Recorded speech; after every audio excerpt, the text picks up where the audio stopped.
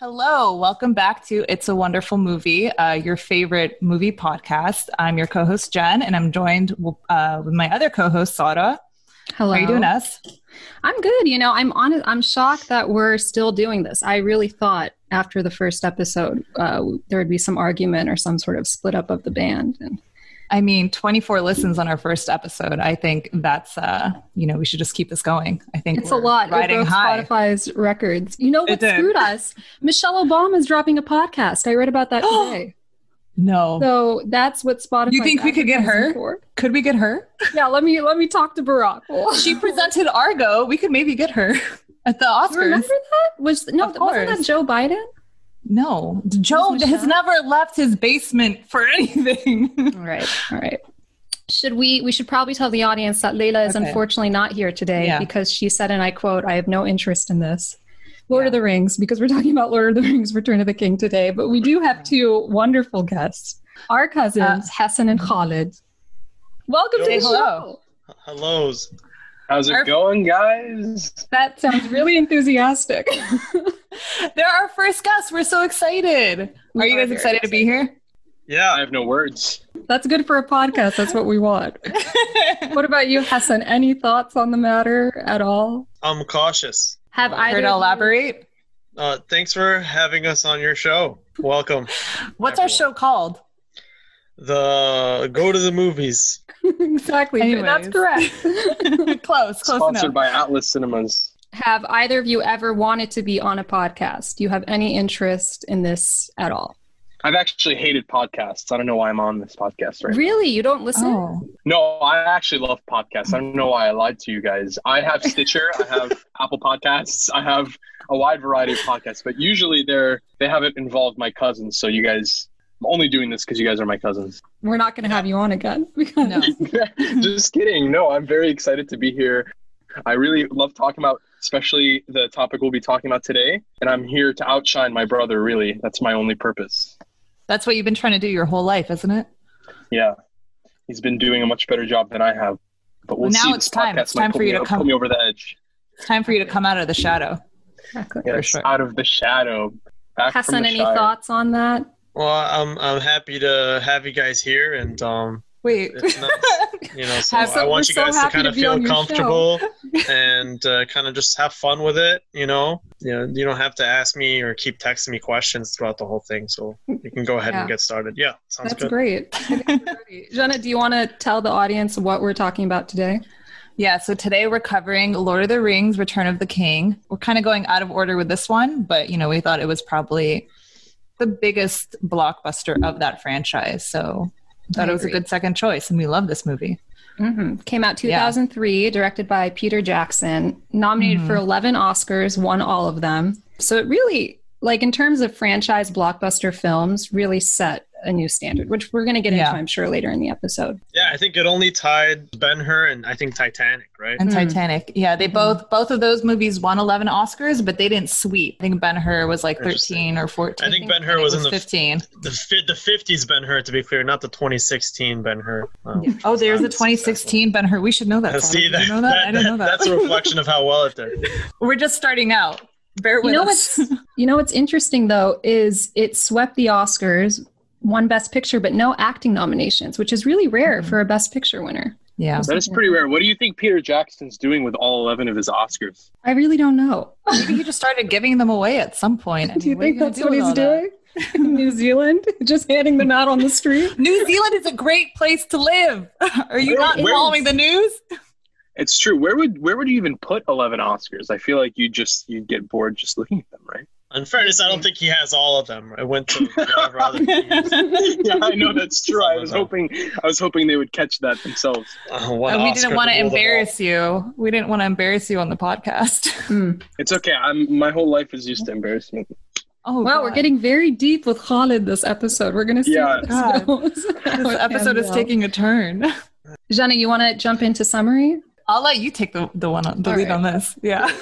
Okay, so this film is the third in the Lord of the Rings franchise. It follows our beloved characters in Middle-earth as they try and destroy the One Ring. So really you see a lot of the story follows Frodo, Sam, and Gollum, follows Gandalf, follows Aragorn and his whole crew and Rohan. And basically, it's really hard to summarize this film, but basically they destroy evil. All of our characters live happily ever after, and there are no problems in Middle-earth ever again. Yeah, right? See, that's one of the biggest problems, right? Honestly, I don't think it's a big, in the book, right? You got to be the person who kind of compares the movie back to the book. When our company of hero hobbits return to the Shire, it's actually the epilogue is called The Scouring of the Shire, because I think it's Saruman and Wormtongue have actually taken over the whole place. So after everything's done, you actually have this epilogue side story that happens. Are you serious? Yeah, no, Jenna, he's lying. I've never read. I've only read Fellowship. I'm sorry. I'm a fraud. I've read all of them. This is about the movie, them. So yeah. But Hassan, it's good to know that you have this background. Well, thankfully I'm married, so I can admit all of these things. He has no one to impress. Oh yeah, but we're women who are into this, so that's impressive, right? Yeah. That in and of the other side of the coin. Quality. Yeah. Oh, for sure. Maybe I'll read the books during quarantine. All right, let's not get ahead of ourselves. Each book has like 30 pages on just imagery, which I don't think are necessary. So. Oh God.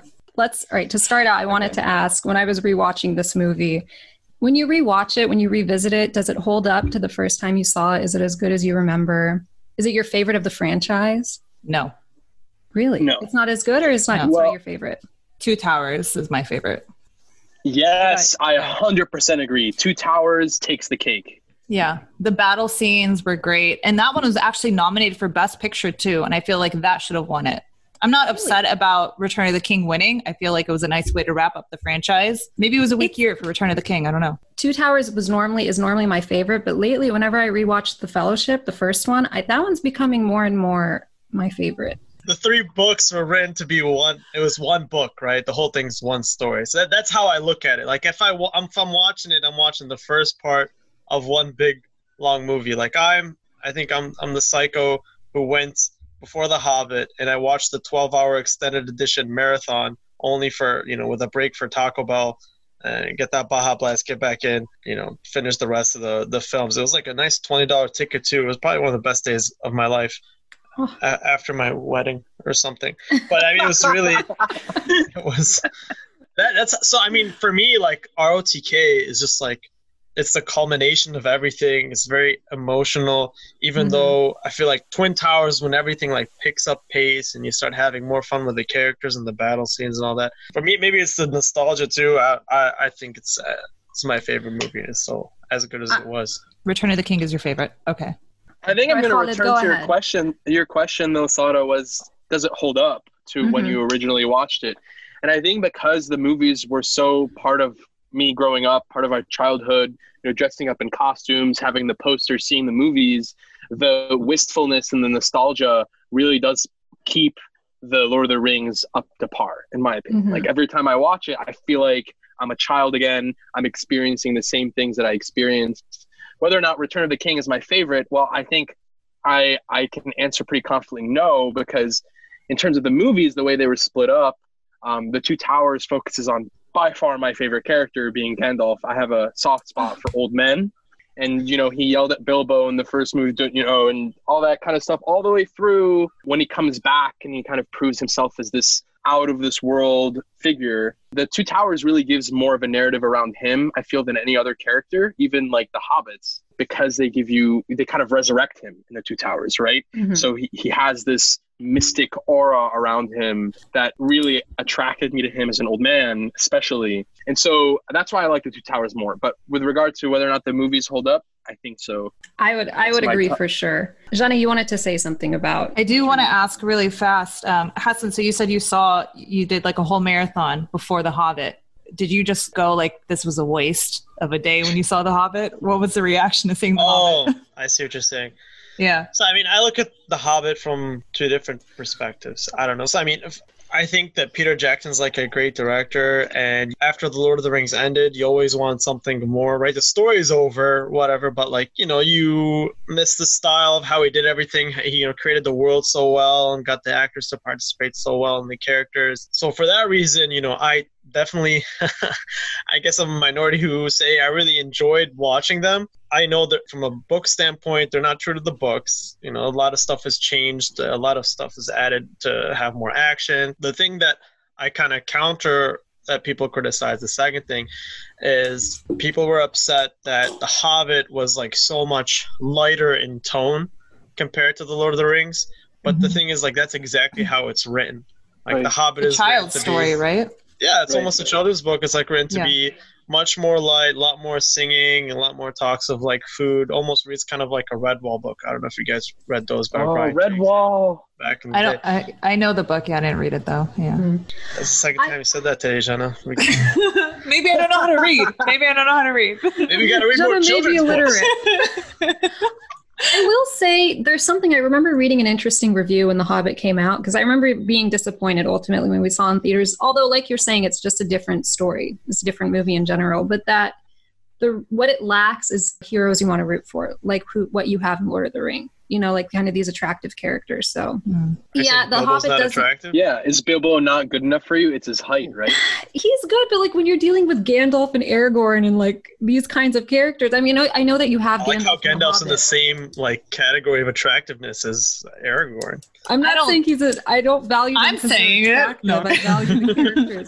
Even Boromir, who has an interesting story behind him. I always felt like The Hobbit falls flat, but you also just have to adjust your expectations for what you're watching. Yeah, I mean, I think Boromir becomes much more interesting of a character if you watch the extended editions, because they put those extra scenes like in Osgiliath where he's talking with Faramir, and you kind of get more of a sense of the brotherhood between the two and their relationship, their conflicted relationship with Denethor, right, and how he treats them so differently, almost like it's so dramatic, it's like comical, right?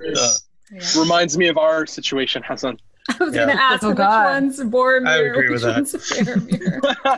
Oh my God. I have a question for you guys. Okay. Do you think that had The Hobbit come out as a separate story, separate enough to separate it from The Lord of the Rings, that it would have held up to similar standards of adventure and mysticism and just fictional brilliance?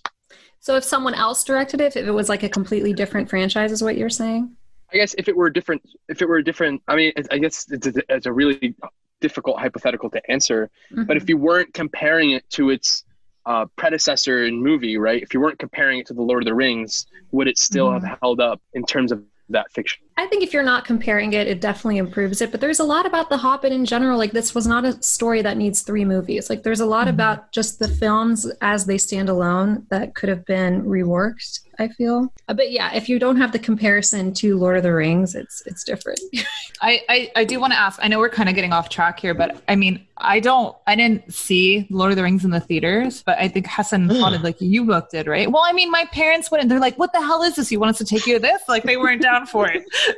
So, but you guys saw it, right? So what was that like, seeing it in the theater? I cried. I remember. You were a child. You probably saw Smeagol and got scared. No, it wasn't that. I swear. I have a strong heart. No, I cried when Gandalf, quote unquote, died. I remember crying in the theater when he fell down the bridge of Khazad-dûm as he was fighting the Balrog of Morgoth. I remember it because I didn't know. I didn't read the books like my brother had. So I had put all of the stock and love and lust into Gandalf and trusting him to carry me through this journey. Yeah, lust. I think that's a theme we're going to carry throughout this podcast. Yeah. I wish we did this episode during Pride Month. Oh, God. Damn it. I mean, I didn't see Frodo as the protagonist, actually. I didn't even see the Fellowship as the protagonist ship. I saw Gandalf as my hero, really. And so when he died, I felt hurt. I felt like the movie was like I was chasing something that wasn't going to be there anymore.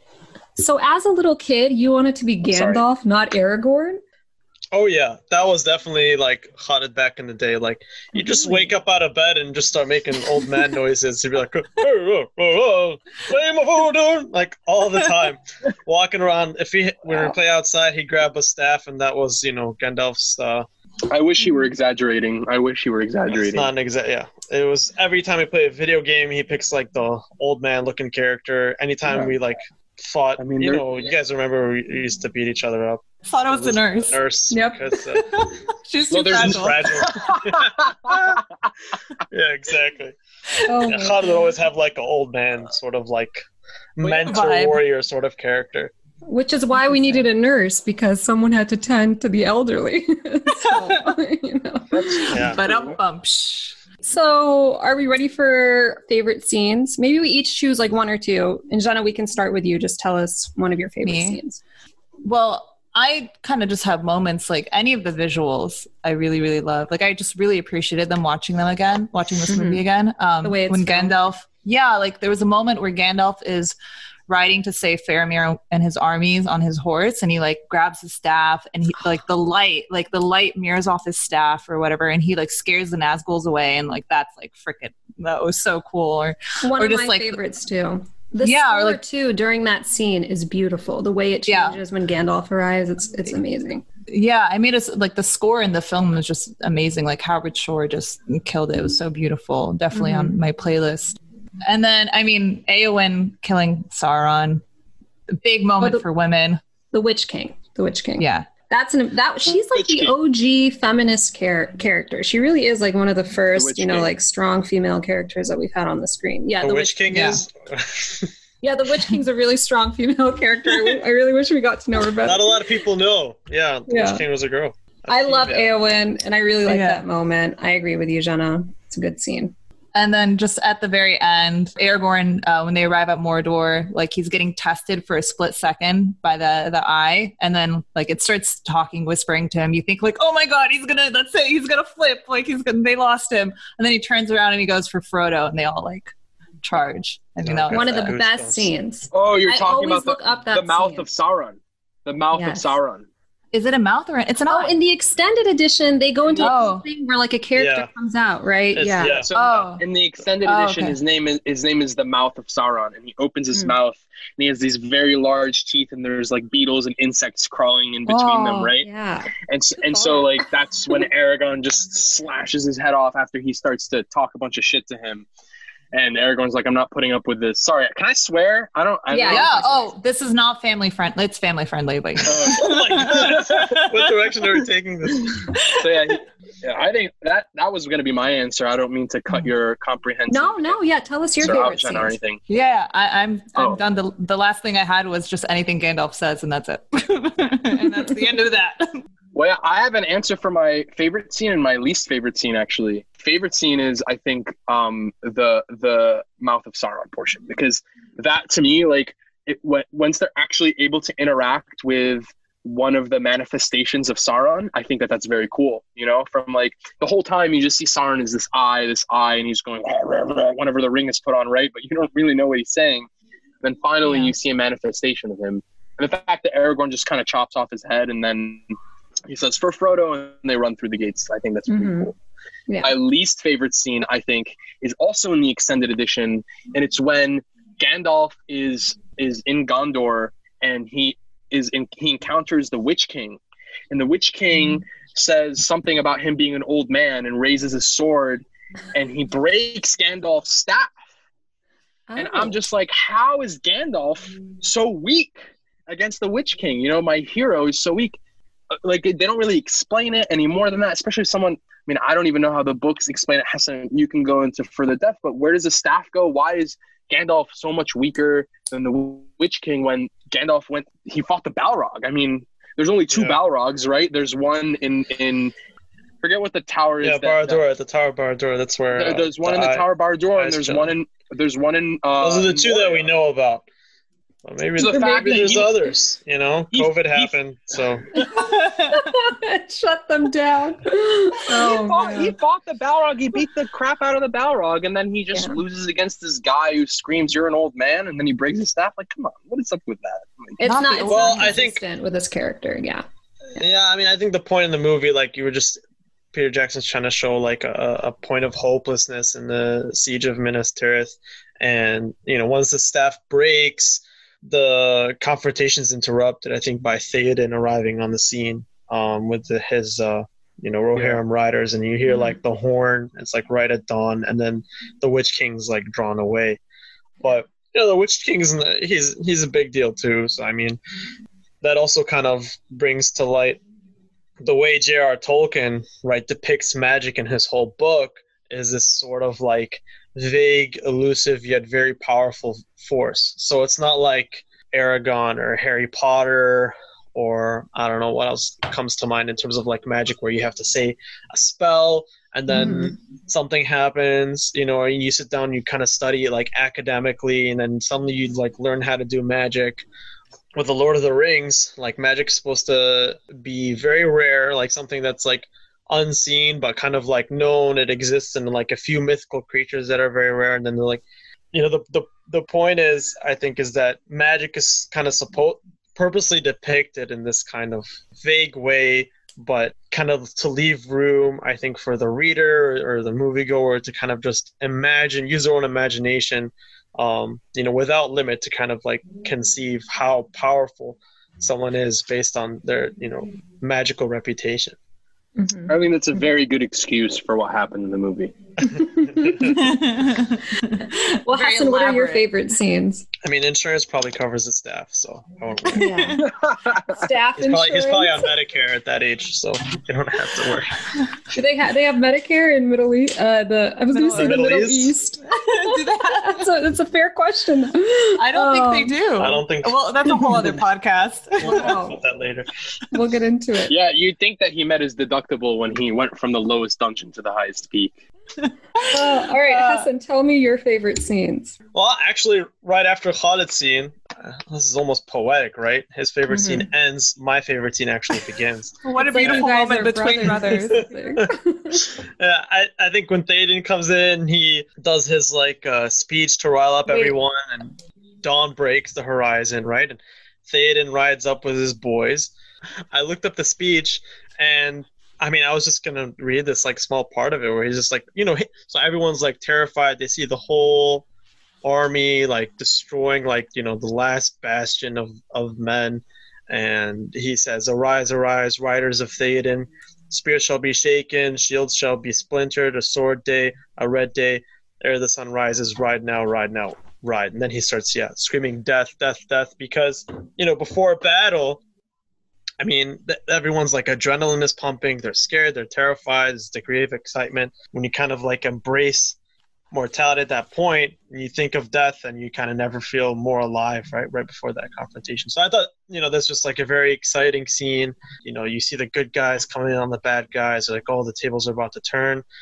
That's a good one. I wrote that one down too. It's filmed beautifully. The music is good again. And like what Lord of the Rings does best is when you have these low moments, then the peak, when it picks back up, you're really invested as an audience member, and you really want to see what's going to happen. You know what I think makes that scene even better, by the way? The fact that even after that, don't the Oliphants and the people riding them come in? Yeah. So like it peaks up and then it comes back down. So like you're always on the edge of your seat. And I guess the second scene that comes to mind for picking two, after the ring is destroyed, Frodo, his boys are up at the top of Minas Tirith at Aragorn's coronation. And there's the point where like Aragorn gets crowned, everyone bows, and then the hobbits like go to bow for a moment, and he tells them, "You bow to no one," right? And I think it's like a big like tearjerker. It's probably another what one. A man. That whole coronation is so good. I wrote down everything you guys wrote for the most part. I liked Pippin's song a lot. That whole scene I think is really beautiful with Denethor eating. And you don't like that scene? I love that song. Isn't that the second movie though? No, that's Return of the King. That's this one. That's when he sends Faramir back to take back Osgiliath. And remember, exactly. He's acting it out. And then finally, the last one I mentioned was when the Fellowship reunites after Frodo destroys the ring, and you see the original group come back together. That's this movie, right? Khalid is looking at me like I'm crazy. Don't they reunite? They're in House of Elrond, right? Yeah. Everyone's gathering around Frodo, and then Sam walks in, and they have a moment, and you realize how much has happened and how much so much time has passed. That's when Frodo's laying in the bed, and he wakes up, and he sees Gandalf. And Gandalf's sitting there. Love, and he's laughing. Yeah. They have a moment. Yeah. Khalid's dream is to wake up and find an old man in the room smiling. That would be a dream come true. That's how I want to wake up every morning. Maybe I hope that happens for you. That's all I want. Thank you. You want to wake up every morning to an old white man sitting by your bed? Honestly, I should just go sleep in a nursing home. I don't think he mentioned race, just to be clear. All right, I think that's it for scenes. Should we move into most valuable players, least valuable players? I was gonna ask, do you think that final scene of when Denethor sees that his son is awake as he's burning him alive, that like that short moment of love towards his son, what do you think of that? What's your initial reaction? Is it love or is it disgust for what he's trying to do to his son? I don't know if you ever, I mean, I can't tell if it's affection or if he's just horrified with his own behavior. It's definitely a sense of awareness is happening in that moment, but I don't know if it was enough to change anything, right? Mm-hmm. Well, yeah, I mean, he was still burning his son alive. Yeah. Well, I was thinking like when I saw it, I was like, Faramir was also waking up. Like, what the hell was he thinking when he looked up? Like, in that memory, he lived. Yeah. Like, that memory is gonna live forever with him. Like, that might like. He's probably pretty happy. He woke up and found an old guy at the end of the table. Yeah. But he was burning. It's not what Khalid wants. The man was being burned alive. Yeah, in general, this is one of my issues with the movie is I don't feel like it does Faramir justice. You don't get to, like, we go from him struggling with his father to all of a sudden him ending up with Éowyn, and there's not much in between. You know what I mean? Like, they don't do justice to his character development. And that's why the extended scenes, I feel like, do it a little bit better. With his scenes with Boromir, and then I think at the end they add the scene with Éowyn, where they're kind of both like recovering, and then they look at each other. Who's a better pair, Aragorn and Arwen, or Faramir and Éowyn? Aragorn and Arwen. Really? Yeah. I mean, I was hurt. Faramir and Éowyn, we didn't really like explore that at all. I mean, you just know a little bit that they're gonna get together. Like, they both got justice because life has sucked for kind of both of them. You're like, okay, good. Yes, also, I like that. Wasn't Éowyn into Aragorn like for a little bit? He was. Yeah. Until like 5 minutes before she met Faramir. He played her. He let her on. It was long distance and it was kind of tough for him to figure things out. And she found out he was like 87. She was cool with it. That's right. Yeah, that's in the extended edition. She's like, how old are you? And he's like, I'm in my 80s. And she's like, oh, okay. That's nice. That sounds like something that would happen to Khalid. Yeah. It's right after she makes him like this disgusting porridge. Like he eats it and it's like absolutely nasty. I think when you found out, maybe you can criticize. It's probably, it's the context of the times. Don't call him a chauvinist. But when he found out that she really couldn't cook, he kind of changed his mind. He's such a giving person. Okay, so most valuable player, least valuable player. The way that, I guess, Sean, I don't know if you've decided differently, but I've been choosing based on which characters were valuable to the story, moved the story forward, had strong moments, and which characters didn't bring anything to the table or were just really shitty overall. Well, last time I looked at it, like, who did Marvel screw over? And this time I was like, because we did Infinity Wars. This time I was like, who made me happy? Who didn't make me happy? That's how I looked at it. Who made you happy, Jenna? Aragorn's facial hair, his hair, Gandalf, Frodo and Sam's pseudo-romantic relationship. It all There's definitely happy. And then that was the world's introduction to Orlando Bloom. The hair, This is a very interesting way of answering least and most valuable. Yeah, I think you just talked about hair and like homoerotic fantasy. Shanna's a little bit more superficial, but she's a co-host. Okay, my LVPs are a little bit more thought out, a little more. I learned a lot about your cousins through podcasts. Khalid, who's your most valuable player? Oh, I mean, I think you guys can guess, but I'll give you a reason why Gandalf is the most valuable player here. So imagine as though Gandalf weren't there. He wouldn't have. He would have let Gimli take people straight to Moria. He wouldn't have even tried Caradhras, right, which is the path in the mountains. And then also like the Bridge of Khazad-dûm, like if he had just, if he hadn't been there, like the Balrog would have just wiped everyone out. So, and that was so early on that it's not like a later thing that they would have met more people, And on top of that, just the wealth of wisdom and the sage advice that he gave to people. I mean, that is invaluable right there. You cannot get that with his grace, with his hair, the horse. That's experience. The horse is beautiful. Shadowfax. Oh my God. He's the lord of all horses, and he's been his friend for many ages. Right? Exactly. Hassan, your most valuable player is? The MVP really is Sam. I mean, Sam is like, he's Frodo's rock. Obviously, the Frodo, if he didn't have like that pure heart and, that willingness to undergo the sacrifice of carrying the burden of the ring, the story would have never gone to completion, right? But without Sam, like, he would have died so many times, and it just proved his gardener ended up being like his best friend. I mean, again, like, I think I mean, think of all the. I'm thinking of like with Shelob, with Gollum. I mean, being a good cook.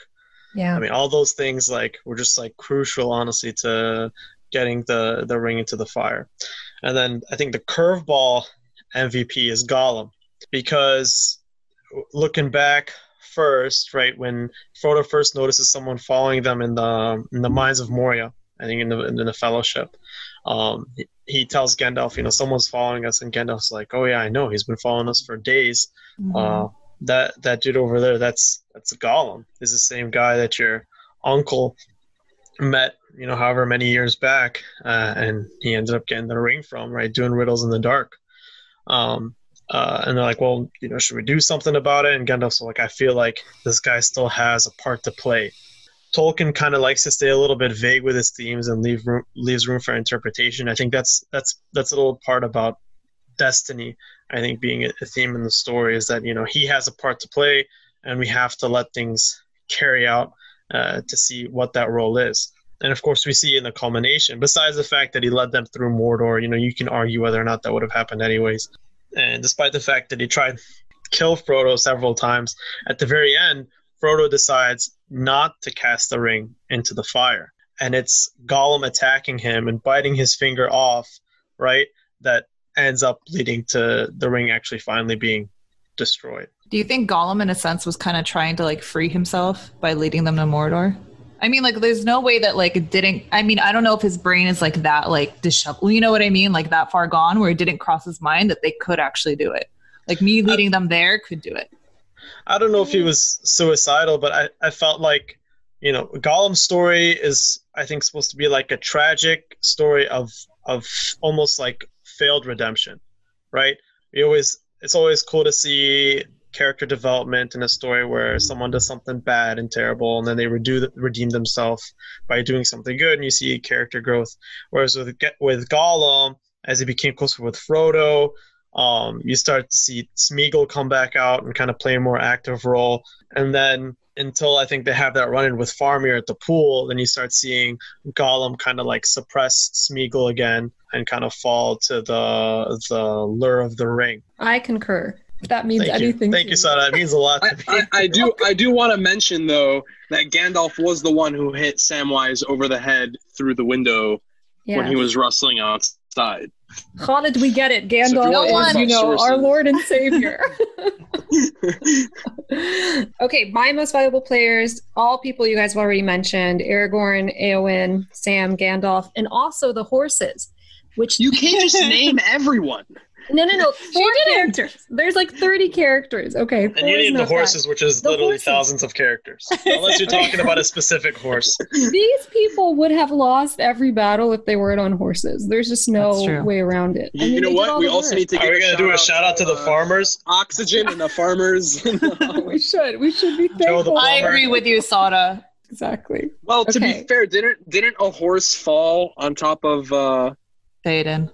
Yeah, Theoden King. They killed him. Yes, oh my gosh, Jenna, I didn't mention the scene. But no, the scene where Theoden tells Éowyn, I know your face, which was kind of a running thing between them. Such a good moment. Oh my God, such a good moment. 10 out of 10. Great moment. 10 out of 10. I love Theoden. Yeah, what a good dude. Solid dude. Overtaken by his jealousy of Aragorn. Kind of weak in this movie. He's actually one of my LVPs, but we like him. Wait a second. Hold on. Theoden was jealous of Aragorn? He spends a lot of the movie talking about how, like, remember when they're celebrating after the battle at Helm's Deep, and he says something like, we're not celebrating Theoden King, we're celebrating Aragorn right now. A lot of the movie, I feel like, is him trying to hype himself up. It's not even my party, it's his party. Exactly. He's like, I literally came back from almost being dead. I do my mind was taken over. I do think that Theoden's story is really interesting, like the idea of an old king knowing that his time is gone and there's a new era coming in. I mean, there's the whole power dynamics. I like it. But he doesn't get in Aragorn's way. Yeah, that's exactly it. I think the obstacle is more like his relationship with Gondor, right? Mm-hmm. How he sees and how like Rohan kind of feels like neglected and stuff by Gondor, and Gondor kind of feels like, well, they've carried the burden of like defending the world against Sauron. I think that's a kind of it's you know, it's a little bit of politics. There is history there. Yeah. Yeah. All right, should I start off?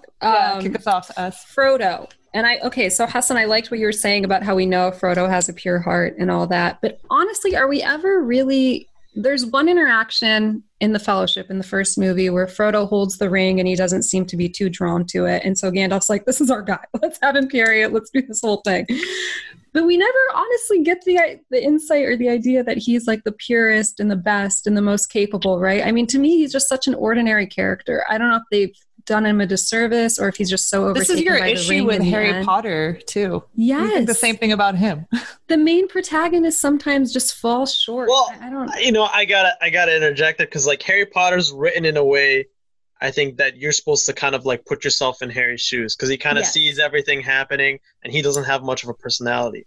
Frodo in the movie is like maybe he kind of seems a little bit like meek and stuff, but you know, you do see signs that he is supposed to like. I think that he has like potential for like this big responsibility. Mm-hmm. What? Yeah, I guess I'm kind of like, you know, you kind of you can do it. I mean, and Frodo's whole story is the smallest person can change the course of the world. So I get that he's not supposed to be like the moral compass and all that. I don't know. I have my issues with him. On Harry Potter, it's explicitly said that there's a prophecy, right? That there's a chosen one. There isn't an explicit prophecy in the Lord of the Rings, right? So I kind of agree with Sada in the sense it is different from Harry Potter, right? Because in Lord of the Rings, it was the convenience of the weakest person there. I mean, you should mention that Dumbledore's Khaled's favorite character. This is true. I was very sad when he continues. died. I was very, very sad when he died. Yeah. Yeah, well, I said the other thing about Frodo was, you know, his uncle, I don't know if it's like a genetic thing. His uncle had already put up with the ring for a long time without being too corrupted, right, relatively speaking. And then at the Council of Elrond in Rivendell, when they're all talking about it and they're all freaking out, and Frodo kind of hones in on the ring, and then Sauron says his one ring to rule them all, line in the language of Mordor. Mm-hmm. Frodo stands up, interrupts it, and volunteers to take the ring to Mordor. Yeah. So I think like that's kind of like where we kind of see, oh, this guy's special. I mean, I'll allow it. I don't know, Jenna, what are your thoughts? Well, I was going to say, like, Khaled is saying it's not prophesized like it is in Harry Potter, but it kind of is, or at least, like, faded, right? Mm-hmm. Like, because, like, you know, his uncle took the ring from Smeagol. And then, you know, Frodo, like, of all people, like, who lives with his uncle is, like, the next one to, like, go take the ring and destroy it. Mm-hmm. But don't you feel like that's just a series of, like, coincidental events? Like, if his uncle had it, it's going to be closer to Frodo, right? Because Frodo lived with his uncle. So it may have just been a coincidence or just been a convenience thing for him. I don't know. Gandalf was there. He could have taken the ring to anyone. I mean, Gandalf had to throw it in an envelope, right? I mean, Gandalf couldn't handle it. What does that say about your favorite character, Khaled? It means that he's really strong. That's what it means. All right. My second least valuable player is Lord Denethor. Well, I mean, yeah, I think Denethor just stands in the way every single time. There isn't a single situation where you're like, Denethor did something good, right? Yeah, never makes the right decision. Literally just didn't let anyone light the beacons for help, right? I mean, that was like, I don't know, he's so proud that he doesn't want to ask for help. Mm-hmm. And then, like I was saying, he has this like very weird like relationship with Boromir, like that he neglects Faramir. It's almost like a Trump Ivanka sort of thing. He neglects like Tiffany, honestly. Like that's the way I see it. Really, you forget about Tiffany. Tiffany, you always forget about the little Tiffany. Baron. Oh God. Yeah. Wow, we've managed to mention Trump on both episodes now, 2 for 2. How can you not? But you see what I'm saying, right? He almost has this weird infatuation with his son that literally everything he does, you could replace him with a neutral character and it would make everything easier for everyone, right? Mm-hmm. You didn't even need to replace him with another protagonist. You just needed to replace him with someone who was neutral and it would have fixed things. I think he's supposed to be like a caricature of men, right? I mean, he's like supposed to be like tied back to the 9 men who got the rings from Sauron, became the Nazgul, and that he has power over Gondor. He's not willing to let go of it. He doesn't want to step aside for Aragorn, right? And he's like his character is kind of just like a little snippet of the extreme, right? Because him and Boromir both are very tempted by the ring, right? So it goes with the overlying theme of like a little bit of power corrupts. It's tempting, and then absolute power corrupts absolutely. Yeah. The way I remember reading this book, no, it's just that the Fellowship, the one book that I read, the Fellowship, the way I remember reading it is that Boromir is what every man is, and Aragorn is what every man should be. Oh, so, I like that. I swear to God, that's what I was going to say. I've seen this on Pinterest. We're such good hosts. We're on the same track. We're so connected. We only say that about Boromir because we saw the badness that came out of him when he was near the ring. In the flashbacks between Boromir and Faramir in the third movie, you saw like a beautiful brotherly love, right? But we saw the bad parts come out of Boromir when he was chasing Frodo in the forests where the Uruk-hai were attacking them. What's the forest? Amon Hen, right? When he was chasing them in Amon Hen, you saw the badness come out of only because there was a ring. Was there a situation, actually, can you remind me, where Faramir was near the ring and had a temptation, or was able to resist the temptation? When they found Frodo and Sam, and like he captured Frodo, and Frodo told him, "I have the ring, and I gotta throw it out." He was like, the ring of power is in my grasp or in my hands. Yeah, so then I think I agree with you then, Jenna. I think that's a good point. But Boromir, the thing is, we do got to give him credit, though. He's not a bad person, right? It's just like you said, this is what men are, because he does have like a redemption arc. Because immediately after Frodo gets away, he immediately regrets it. He admits it to Aragorn, and then he dies defending Merry and Pippin. Yeah. Ultimately, what separates them from their parent, from Denethor, is that they make the moral choice in the end. They are able to redeem themselves, whereas their father is never able to. The rest of our least valuable players, anyone? Me, I have the Steward of Gondor. He's mean and evil. I don't like him. Evil Smeagol is also mean. I don't like him. I find it so like the least valuable player is because now we're like kind of picking people that aren't protagonists, right? I mean, you don't really. I think most valuable player, you're going to pick someone that's on your team. Least valuable player, you're going to pick someone that's on your team. And like, was Denethor really on their team? Was Smeagol really on their team? Like, I don't know. So there aren't many options, I guess, outside. I also have Pippin on there, who's on their team. What? Pippin was just annoying. Pippin, Jenna, was not annoying. Pippin was one of my least favorite scenes is when he finds the ball. It's like it's a little cheesy for me. The ball with the eye, whatever it is. It's cheesy. That whole scene, like the slow motion, and he's like, it's like he can't let it. It was just it wasn't a good moment. He just kept getting in the way. Yeah. I think Pippin's role in the story was to give you kind of like a protagonist view of like what Gondor was like and what Denethor was like.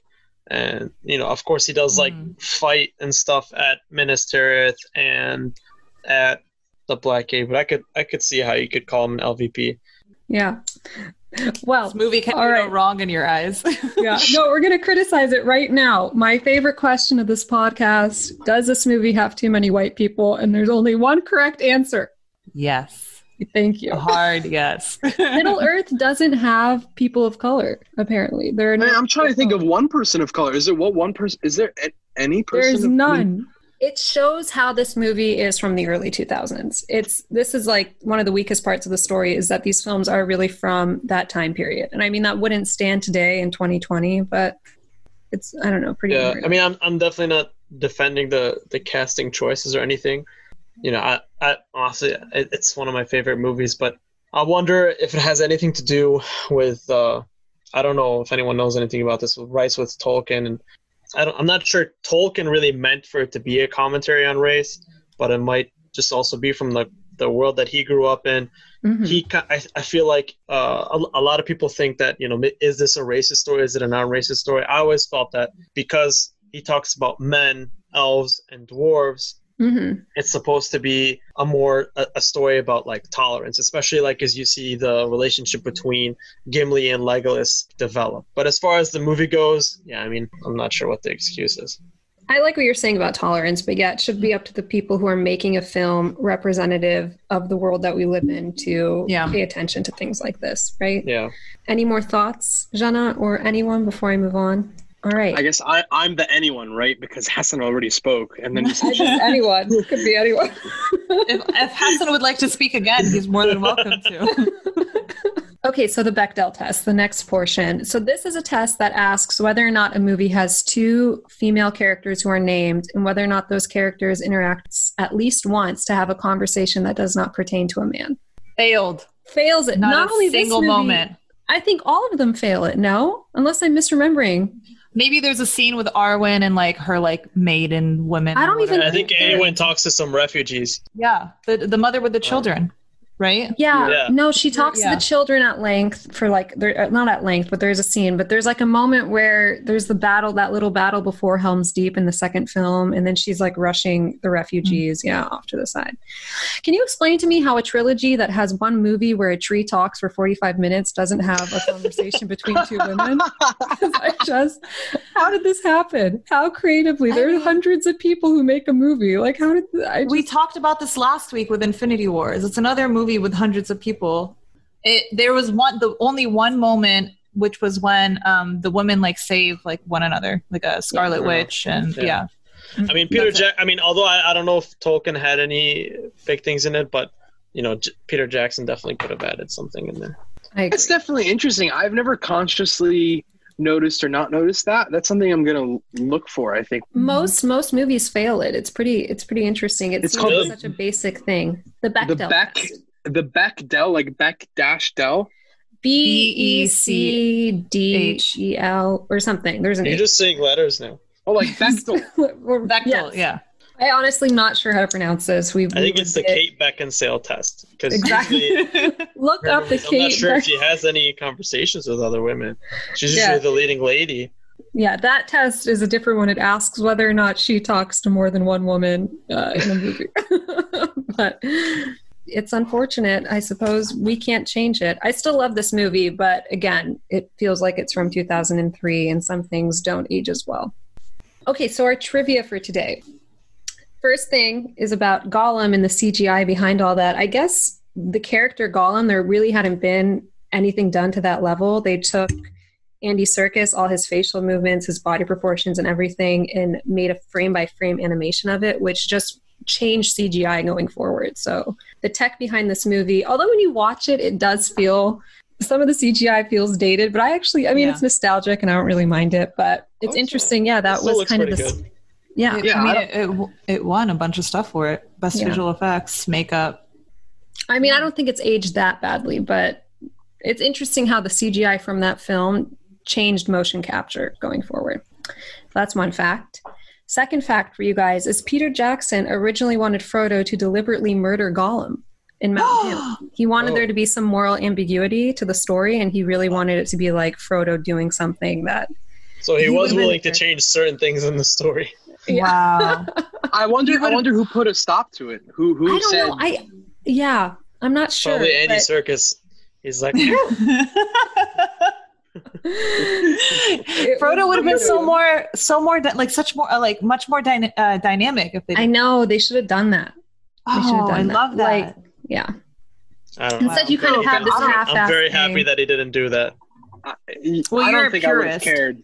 You wouldn't have cared, Khalid. It wouldn't have bothered you. I don't think I would have. I mean, like, I like the story as is. I think it would have added like an interesting element, but I just like Gandalf enough to not care about Frodo. That's the answer for everything. I think him not killing Gollum kind of leaves the room for that thing kind of happening as like a struggle and an accident and an act of fate. I think I would have liked it if, say in that moment, Gollum took the ring and then Frodo decides to push him with the ring off. I think that would have been an interesting moment. Like he chooses to officially let go of the ring. Instead, in the actual movie, you have it. He has to fail throwing it in there because Gollum has to play his role. Yeah, it's because of the destiny thing. Right. I just got chills. Third fact, each film has someone saying the movie title. This film, the third one, it's Gandalf says it at some point. Something, Return of the King. I don't know. Yeah. I don't remember. Oh yeah. Obviously talking about Aragorn, but yeah, I think doesn't Gandalf say also? Doesn't he also? No. I think the second one is Saruman. He says the Two Towers at some point. It might be in the extended edition because I don't really remember it, but Yeah. Nice job with the research on this. You're welcome. We're only covering Return of the King. I looked up interesting facts for Return of the King. At first, I looked up interesting trivia, and it took me to all these sites where I had to do play trivia, like quizzes. Yeah. So I did that, and then I moved on, and I eventually. It's like when Facebook first started. Exactly.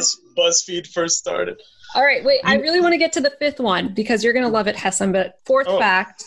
Recent fact, 2018, Amazon outbids Netflix for a $250 million rights deal for 5 seasons of Lord of the Rings. Yep. The cost of the show itself is expected to be over $1 billion. Oh my goodness. Like, imagine if this thing fails. I mean, Amazon can do it. Yeah, it has to be good then. But how do you guys feel about everything, one, being remade? Like, we've already had a great, great trilogy. We're going to make a TV show. Number 2, everything becoming a TV show.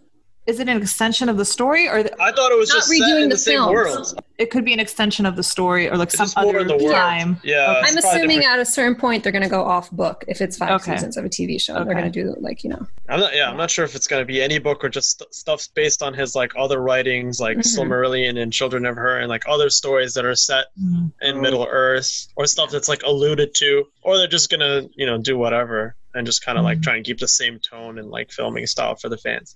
I hope they never remake it. I mean, not anytime soon. I really do like them the way that they're done, albeit, cultural issues that we discussed. I mean, I can't imagine like different actors playing those big roles right now. They can definitely repurpose like the score and stuff. The one fear that I have is I really hope that they remain complementary to the movies, right? And to the books, and that they don't veer off the path that's already kind of been set for them. I think the goal is to make this the next Game of Thrones. From the article I was reading, it seems like Amazon really wants to have the next. What do you mean by that? Because everybody says the next Game of Thrones about literally every new show with like swords in it. When people say make the next Game of Thrones, do they mean, is it going to be a show that people immediately talk about Monday at work the next week? You know what I mean? Like, is it going to have that kind of impact? So we're all in on it together. And I think that's the goal with this TV show. I'm not sure that it will, because Lord of the Rings is already kind of like established, right? I think it's going to bring in the same crowd of people. Whereas like Game of Thrones, like it completely, I don't know. What was the number of people who read the books compared to the number of people who actually watched the show? I'm sure it was way greater show, but do you think that Lord of the Rings is going to be able to gather a different crowd than it already has? That's a good point. Yeah, I don't know. Is it going to be people who are already familiar with the material tuning in, or are we going to see a new? Well, I mean, but that's also kind of one of my questions we'll get to later, is how this franchise has aged and how people who are younger coming up, how they feel about it. So I don't think Layla's generation cares at all. Layla is 16, 17. Like, she didn't want to be here for this. How old your sister is? Is she 16? She's turning 17 in almost a month. A month. But I don't think, like, Layla has never really seen a Disney movie. Oh, no, really? She has. No, she's now that we have Disney Plus, she hasn't watched most of them. No, she watched them. She just doesn't care. It's not her favorite thing. You're going to make it seem like I'm lying on my podcast? I think growing up, right? You're talking about growing up. Like, as a kid, she didn't watch the same movies. Well, who's now she's seen more on Disney Plus. Hey, I think it's Jenna's fault because Jenna wanted to play Friends 24/7. Yeah, that's probably why she grew up. That's a very good point, because I would literally come over. Little Layla would be sitting down on the couch, and Jenna would be watching the OC or The City or whatever, and that's what Layla grew up with. Yep, reality TV. I mean, I can't argue against that. All right, I secede again in the second episode. You've won. Can I give you my last and favorite fact? Hassan, you're gonna love it so much. Sir Nicolas Cage was offered the role of Aragorn. Nicolas Cage? And he turned it down due to family obligations. That's not true. My head is exploding. Russell Crowe, you guys. Swear to God. Russell Crowe was a backup, but he was filming Gladiator at the time. Yeah, and it would seem too similar. That's a little more conceivable, though, than Nicolas Cage coming. I can't even imagine. I cannot. I've been thinking about it all day. The bees! What would that look like? The bees! My head is hurting. This movie doesn't work without Viggo Mortensen, I don't think. No. I really don't think he's the glue. Well, aside from Gandalf, they're the glue. Yeah, watch Russell yourself. Crowe Watch the words is you the use. only conceivable second option. It's weird because Viggo Mortensen is the only other guy I'd want to see in Gladiator, and Russell Crowe is the only other guy I'd watch in Lord of the Rings, like for these characters. Yeah. But I'd like to make a point. I think Sir Ian McKellen could have replaced Aragorn. Some CGI, make him a little bit younger. Wait, okay, that's an interesting question though. Who else could have played Aragorn? So I want Antonio Banderas. Well, he had the long hair and the mustache, maybe. Is it Latinx? Is there anyone from our generation now, like a young 30s, 40s actor? Harry Styles. No, seriously. Someone who's like an actor, who's a good actor, who we watch now, who's popular now. Is there anyone you could see playing that role? Do you know what's happening in my mind? I'm just like thinking of all my favorite, like I'm thinking of Bryan Cranston, like Breaking Bad. Like I love that show. Putting him in Aragorn, like would be pretty funny. But I can't actually think of anyone, and I think that's because Aragorn is he's just so solidified in my head that it's difficult. I can't kind of detach. It's difficult for me to make that. I don't know. Hassan has very easy ability to detach himself, so maybe he could answer the question. Hassan is devoid of feelings. I don't know. Anyone else for you? I got to think about this one. I'm not sure. I think I could see Henry Cavill or Charlie Hunnam. Like they're too beefy. They are. Henry Cavill. I like Henry Cavill, but I don't think he's got the ring. I think they have the right disposition or a closer one, but they're like the two closest I could really think of. I really can't. They got cold dispositions. Yeah. Probably someone from Game of Thrones who played Jon Snow. We're gonna put no. You're gonna put Kit Harington. Is this gonna do that stare in every scene? Exactly. I've never seen Game of Thrones, but I can picture it more because it's that whole vibe. Onid is doing the stare for us now. I wish our listeners could see this.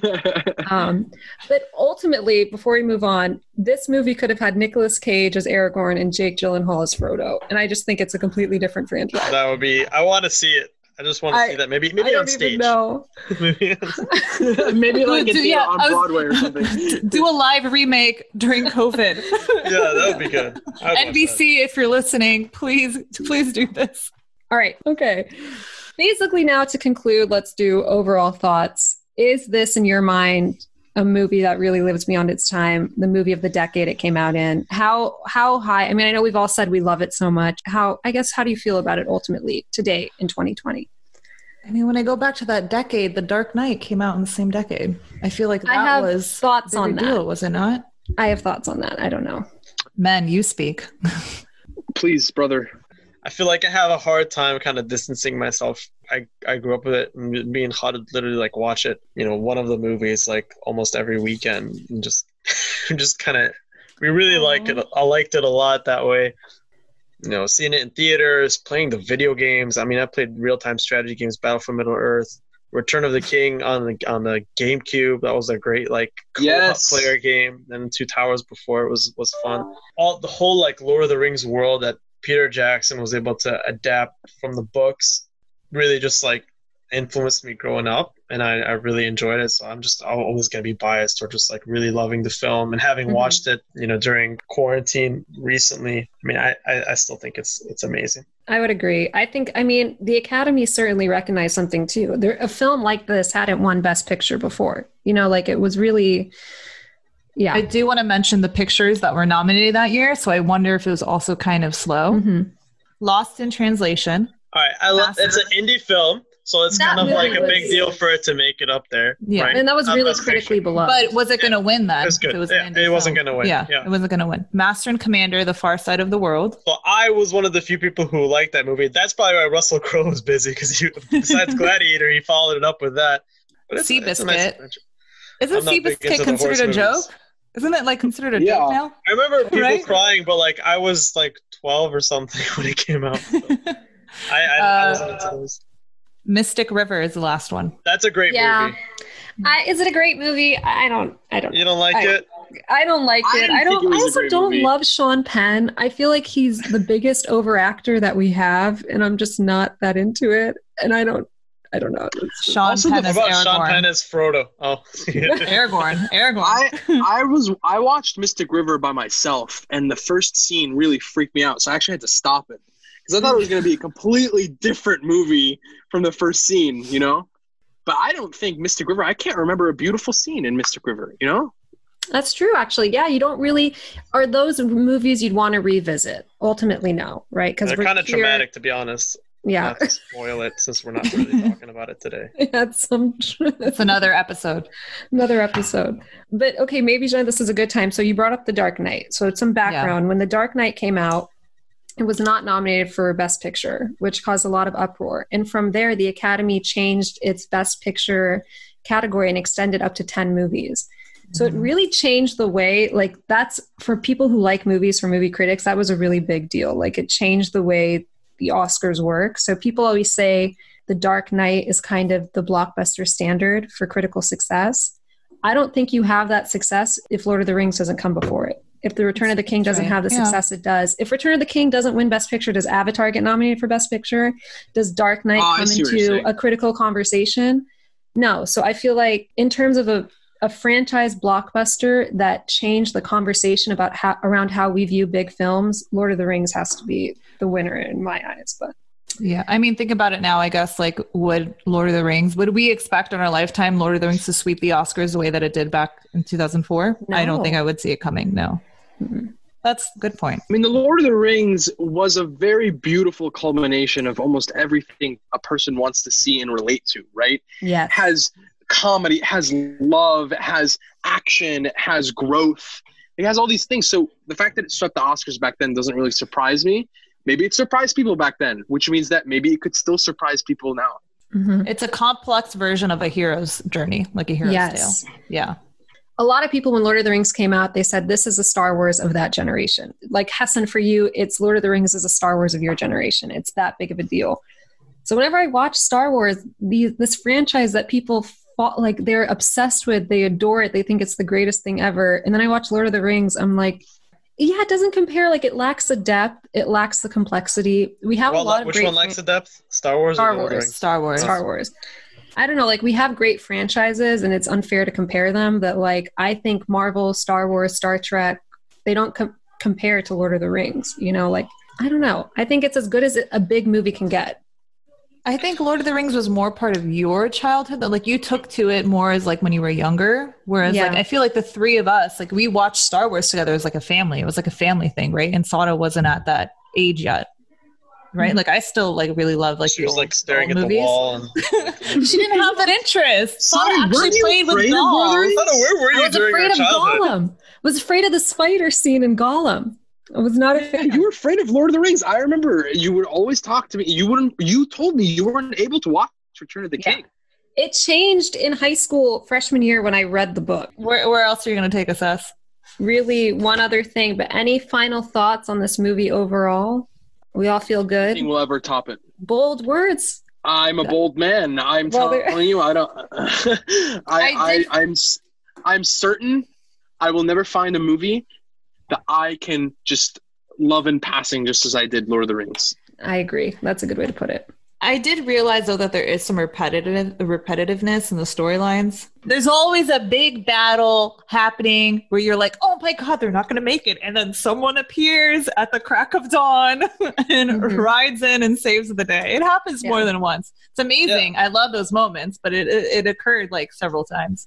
I mean, we're definitely very biased. Even the parts of this movie I could do without that are cheesy or long or boring, I still will watch and enjoy, you know. But that's my own bias. There are definitely things. If you can watch the Fangorn Forest scenes, then you're definitely a fan. But I mean, I'll admit those are probably still my absolute least favorite. Treebeard talking. It's a lot. It's a lot for sure. Well, I wanted to say I would watch the Fangorn scenes always because, like, those scenes are great. I love the Fangorn scenes. I love when Gandalf... That's because Treebeard is literally like a plant version of an old man. Old. Yeah, literally. I also like the ambiguity of the White Wizard. Like, they say Saruman, and then it's, you know... Yeah. Khalid growing up was the kid that wanted to hang out with the old grandpas instead of playing with us in the basement. Did we have a lot of old grandpas in our family? Yeah. I mean, you know, the older respected Lebanese men in the family. Yeah, that's true. Episode number 2, she again brings up being Lebanese. We got it in there. Oh, really? We did it. Khalid is wearing the damn cedar tree around his neck. Hell yeah, next to my heart. That's how close it is. Well, to end, we asked ourselves this on the last episode. Does this movie earn Layla's respect, and could she improve it? When asked if it earns her respect, she said, I've never seen it. When asked if she can improve it, she said yes. So there you go. Thank you, Layla. We're so glad to have your opinion as always. Yeah. Such stages of yeah. Yeah. Well, guys, thanks for joining. We're really happy to have had you. Thanks for carving time out of your day. And we apologize for any technical difficulties you guys may have heard. But thanks for this episode was sponsored by Shawarma and Nicolas Cage and Nicolas and FabFitFun. Wait, real fast! You called him Sir Nicolas Cage. Was he actually knighted? No, he should be though. No, I mean, there's no one like him. Wait, we brought up Nicolas Cage too in the last episode. I made a joke about that. We got to bring him up in each one then. We didn't even bring up. I didn't even say why Hassan would like that fact. Ladies and gentlemen, for some reason, for the past few years, because he's incredibly committed, we get random Nicolas Cage messages from Hassan, despite never having talked about Nicolas Cage. Never. Towards the end of my fellowship, one of my coworkers put up a giant printout of Nicolas Cage, and in Con Air, when he's coming out of the plane and he kind of like smells the freedom and kind of closes his eyes as like the sun hits his face and his hair is flowing back, and they just printed a big color one and posted it on my workspace. So that's when your love began? Is that what you're trying to tell? No, this was last month. Before I finished. Oh, man. Well, we can do another episode on Nicolas That's Cage. Another episode, where we dive into Hassan's fetish fascination with Nicolas Cage. Well, this has been an experience. Truly. One will never repeat. I'm probably going to regret this for the rest of my life.